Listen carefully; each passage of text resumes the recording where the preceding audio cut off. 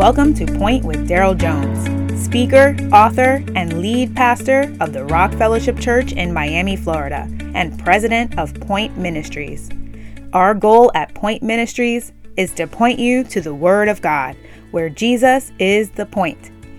Today's message is from the Chasing After the Wind series, where Dr. Jones teaches through the entire book of Ecclesiastes, and we learn that true satisfaction is found only in knowing the Lord and enjoying the life He provides. Now let's join Him for today's message. How many of you all would consider yourselves a control freak? Now, you don't have to raise your hand. Some of y'all are ready to just stand up. That's me. And typically when we understand a control freak is that they don't want any parts of it unless they're in charge. Now, there are more subtle control freaks. They may not necessarily want to be in charge, but if they don't want to do it, they ain't doing it. I see people point at themselves. Typically, when we are control freaks or, have tendencies toward that type of attitude, it stems from an understanding of wanting to protect oneself, protect one's own interests, and as best you can, you need to know what the end brings. If you can't guarantee that, they typically kind of back out of it. Now, while we have different levels of being a control freak, there in a certain way exists that all of us operate in that mindset. Many of us think like, okay, if I work hard at it, I'll get good at it, I'll succeed. If I spend the time, I'm guaranteed to get the result. If I'm smarter, I'll get further ahead than the one who's not as smart. If I can just get more stuff and if I can get more money, then I can do more. And if I can do more, I enjoy life more. Function as though we think we can guarantee certain ends. And that's where we fall short because we think more highly of ourselves than we ought. And we think oftentimes we're more in control of things than we ought. And I'm here today to get us off the hook, that we can relax a little bit and we can remind ourselves, I'm not in control. And you know what? That's a good place to be in. Because when we realize that we're not in control, we realize who is. And it's the Lord Himself. See, today's title is Satisfied with My Lack of Control. Satisfied with my lack of control. And you may be like, Pastor, why are you saying that? When you start reading through this chapter, you start to notice some things. And he starts right off the bat when he says, I took all this to heart. Remember, you got Solomon, wisest man ever, right? He got wisdom from the Lord. Wisdom we defined early on as knowledge applied, meaning you know truth. And not only do you know truth, not only do you know facts, you also know when to use it and how to use it. That's wisdom. You can know something, but if you don't know how to use it, it's a problem. You can know something, but if you don't know when, that's a problem. But when you know it and you know when and how, that's a good place to be in. So when we're talking about wisdom, God has given him this supernatural wisdom to be able to navigate life. And he's speaking on all these things he's observed, all these things that he's noticed, all these things he's experienced. And he gets to this part and he says, he's taken all this to heart and explained it all. The righteous, the wise, and their works are in God's hands. And think about that. Think about what he's saying here. If you think about what he's saying here, he's saying how the righteous, you do good stuff. You're a good person. The wise, you're smart and you know how to apply that intelligence. And then he says and their work. So all the stuff that they do, he said, at the end of the day, it's in God's hands. That's a humbling place to be because what he's reminded, he says, I've learned and taken this all to heart. You can be as good and as smart and only God knows where your life is leading. Then it gets a little depressing though when you read it just from a human perspective because he moves from God's hands and he transitions to everybody die. The smart person and the fool. The good person and the bad person. The righteous and the wicked. We all headed towards the same direction. death. And you don't know when it's going to be. We looked at it a few weeks ago, last week and the week before. It talks about sometimes he wrestled with the writer, King Solomon, inspired of the Holy Spirit, wrestled with, why is it sometimes the wicked and fool live longer than the righteous smart person? Like, why is that? But he's reminded we live in this sinful, fallen world, and we don't control as much as we control, and this is where we find peace. We find peace in understanding whose hands we're in. And in finding that peace, that's where we can walk in a lifestyle of contentment, because we know where we are, we know whose we are, and we know whose hands we're in, and we can trust that he's faithful and he's got us. In these first few verses, you know what he's communicating in all of this? He transitions and he goes from death is certain for everybody. You know, you're not invincible. We looked last week.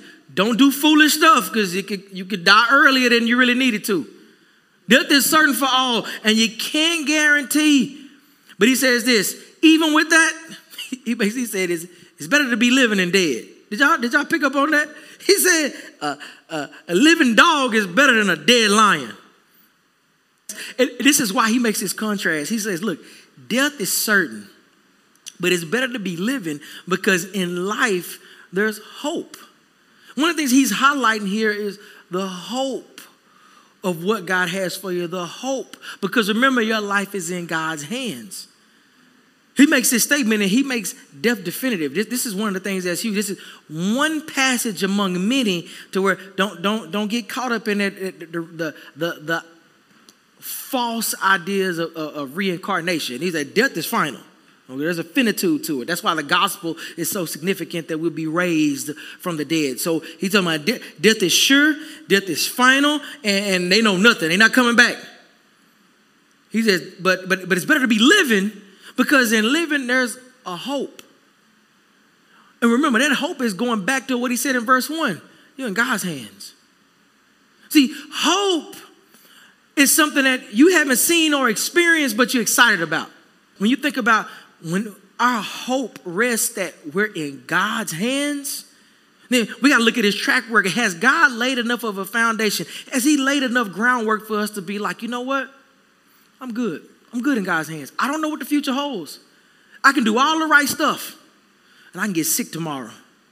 But you know what? If that's what God will, then that's what God's will. And I'm going to live for him right now. And I'm going to live for him even in that, because that means if I'm in God's hands, God is going to use it in ways that I could never imagine. See, as I've spoken, as we've walked through Ecclesiastes, this whole book is really to challenge our perspective when we talk about life. He's reminding us, he says, look, I've searched. Death is final. It's certain. The dead have no advantage. Matter of fact, he even lays out in here, he's like, they know nothing at death. They have no hope and they know nothing. You know what he's saying? This is also another passage to combat what's found in some ancient Near East settings when it comes to ancestral worship. Your ancestors can't help you. They dead. They gone. They are impotent. He says, your life now is better. You're living. You have this hope, and there's purpose, and there's mission in what you're doing right now. Like, he says all this to remind the wise person who understands your life is in God's hands. He literally says, enjoy your life. One of the saddest things that I see when I see professing Christians miserable with their lives, because they lost perspective. They've placed a hope in what the world has to offer, and they've misunderstood God's hand in their lives and where God has placed you and what God has given you to enjoy. Oftentimes you're comparing what you have to others, and then you're miserable because you don't have as much. And I'm sitting here like, what else you need? What else you looking for? Matter of fact, he goes to some very basic things. He says something in here, and he's like, he says, go eat your bread with pleasure and drink your wine with a cheerful heart. Now, I don't want you to run and take that. He's talking about getting drunk. The Bible speaks against drunkenness. Okay? It speaks against drunkenness. But he says, enjoy your life. Enjoy your food. Enjoy the sustenance. He wants you to enjoy these things. You know, you sitting there complaining, and it's like, man, I want some mangoes. They ain't got no mangoes at the grocery store. All they got is these bananas and these oranges and stuff. Man, eat them oranges and be happy. Eat the strawberries. Yeah, the grapes are spoiled. Forget those. Get the honeydews, you know. Get something else. Quit complaining.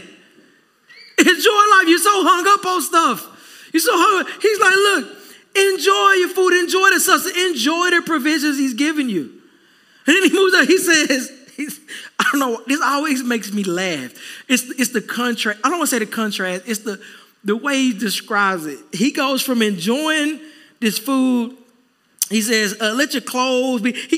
When he says, let your clothes be white and the oil never flowing, it's basically ancient Near East language. They said, man, enjoy life, live. Like live. Like don't hung down and sit around and just be all boring, live. Like you can live and have a good life and have a good time and not sin against the Lord. The world wants you to think that you have to sin to have fun. That's the furthest thing from the truth. Because they walk in bondage and they enslaved to sin while we walk in freedom. We can actually enjoy what God gives without looking over our back or scared of consequences chasing us. He says, live. And then he makes this statement that always makes me laugh when he says, enjoy life with the wife you love. That sounds good, right? Remember, now he's writing as a sage. He's giving wisdom, and he's writing primarily to a male audience. So it's not like, you can take this book. I want you to get what he's saying. He says, enjoy life with the wife you love all the days. And then he says, of your fleeting life. I don't know why that makes me laugh all the time. But you know what he's saying? He's like, dude, life is short. Enjoy your marriage. He says, this life is fleeting. He gives emphasis. All the days of your fleeting life, which has been given to you under the sun, all your fleeting days. I'm a clown. That thing is funny. All the days of your fleeting life that God has given you, all these fleeting days. You know, it's emphasis. He's stressing like, look, life is short. You don't know what tomorrow brings. God knows. You don't know what is going to occur. Earlier, verse 1 and verse 2, he says, you get out of a relationship, you don't know, you can work hard as you can, be as smart as you can, and you don't even know if people are going to love you or hate you for it. You don't know. You don't control that. More from Dr. Jones in a moment. But first, during this month, you can request your MP3 download of the sermon series, Time for Your Checkup, with your donation to the ministry. This is a great resource where Dr. Jones teaches us to examine and engage the fruit of the Holy Spirit in our lives. To give, go to daryljones.org. That's DARYL Jones.org and request your copy today. Now, let's rejoin Dr. Jones for the rest of today's message. But he's calling us, be satisfied with that lack of control. We're in God's hands. Enjoy what he gives. And then he says something else. Like, we can sit here and they'd be like, okay, enjoy the resources and the food and the sustenance and the blessings that God gives us. Enjoy your marriage. That sounds great. You know what he's saying in verse 10? Enjoy your work. You're sitting there like, hold on, I don't know if God gave me that job. What does he say in verse 10? In verse 10, he says, whatever your hands find to do with all strength, because there is no work, plan, and knowledge of wisdom in Sheol where you are going. He says, look, remember, these days are fleeting. Life is short. You don't know what to expect. So the job God gave you to do, the responsibilities God gave you, do it with everything you got. Sometimes we sit around, we give half of what we could give and complaining about what we have, and we waiting for something better. We get that job that we think is better, and we find out I'm just as miserable in that job than I was before. I need to find something else better. We need to shift our perspective. If you're at that place of work, God has you in his hands. He hasn't let you slip through his fingers and you just, I dropped you in that job. Hold on, let me get you out. No, you're there. He has you there. What does he have you there for? You know, and he says this. He says, do it with everything you got. All your strength. Do your best. But the reason you're doing your best is, remember, you're in his hands. You're not doing this for your glory. You do all you do for his glory. So wherever you find yourself, whatever space, whoever your boss is, if you're the boss, whoever those employees are, you trying to give them the work, they don't want to work. Or you got that supervisor that don't know what he or she doing, and it's frustrating. God has you there. You know what? God wants you to be a blessing. God wants you to be salt and light. God wants you to be in that space, giving everything you have, so that even your coworkers look at you and be like, man, you crazy. It don't take all that. It don't take all that. Why you doing all that? No, it don't take all that. I do this because I love the Lord. God gave me this job. Somebody shared something with me the other day, and they were talking about this job they had, and they ain't like it, and this and this. And I said, well, at the minimum, be grateful, because I know some folks still looking for work. So at minimum, just be grateful for that. And God may transition you, but be grateful, and do your best. Who knows what God has for you? You may learn a skill in that space that takes you somewhere else to flourish, and you had no idea. It all goes back to whose hands are we in? And when you keep that perspective in mind, that changes your whole experience.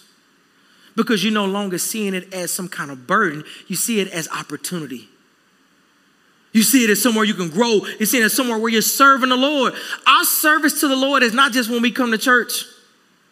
We have our greeters that we're grateful for. We have our sound technicians and our media team and our children's team and our logistics team and our praise team. We have all these people that serve in various capacities and even more service opportunities that we want to do. But it doesn't stop just on a Sunday when we have service. We serve the Lord even in our places of work where we're just putting them on display. Where we're there to be able to pray for somebody who's going through it and they don't know any other Christians. And they struggling, and you there to be able to give a word in a time of need. And we do it with all our strength. All our strength, wherever you are.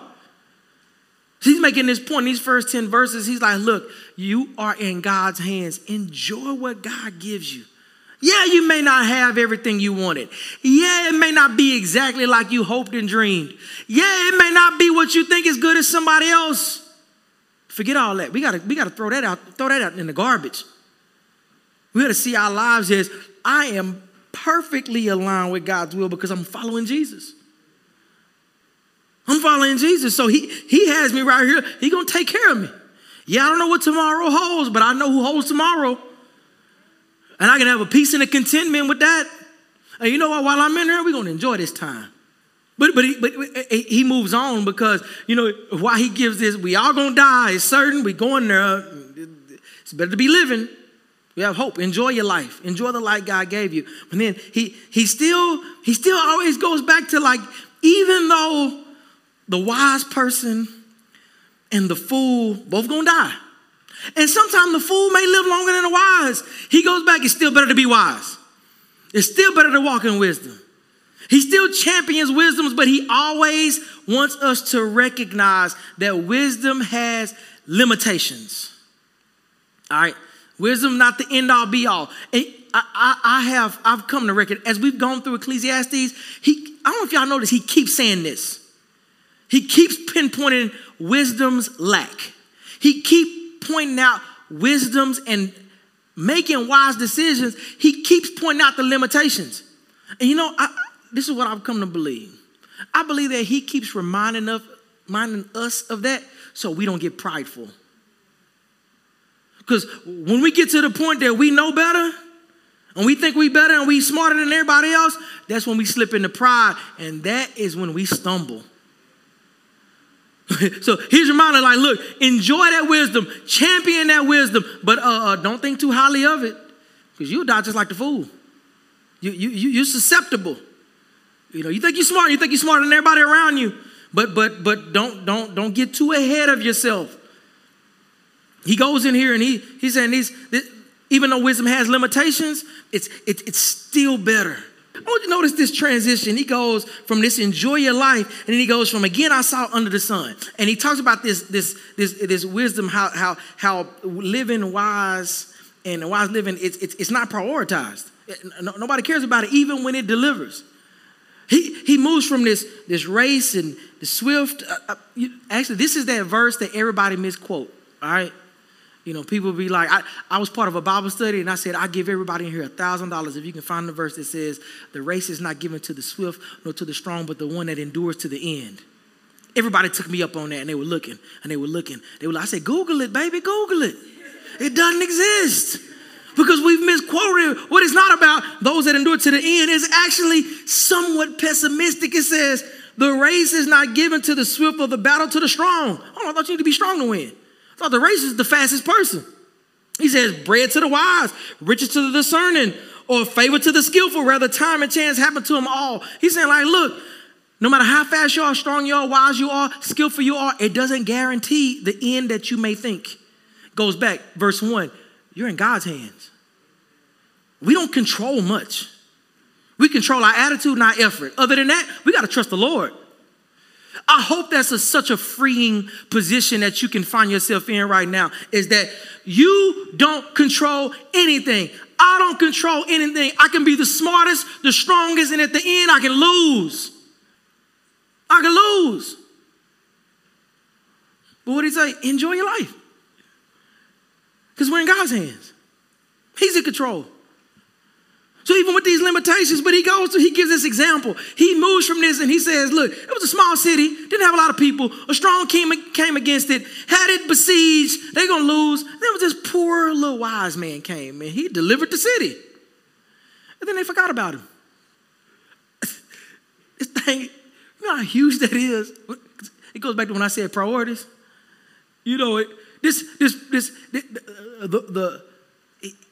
the word poor, it doesn't necessarily, so that Hebrew word that's used there, it doesn't necessarily communicate impoverished.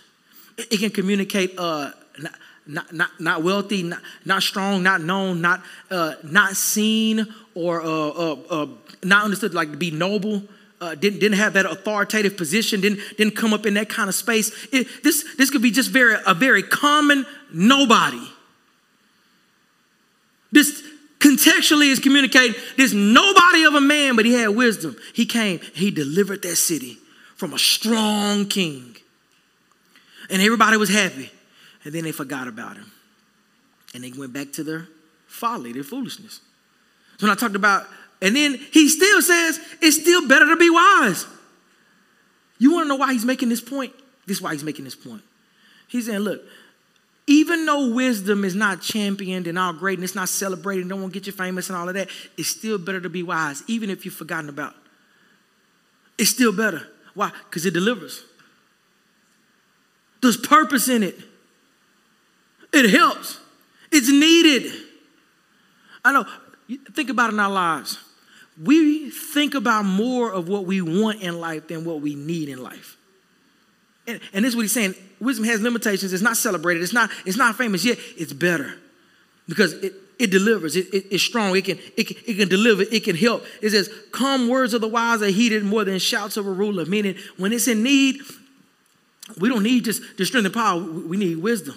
And wisdom is better than a weapon of war.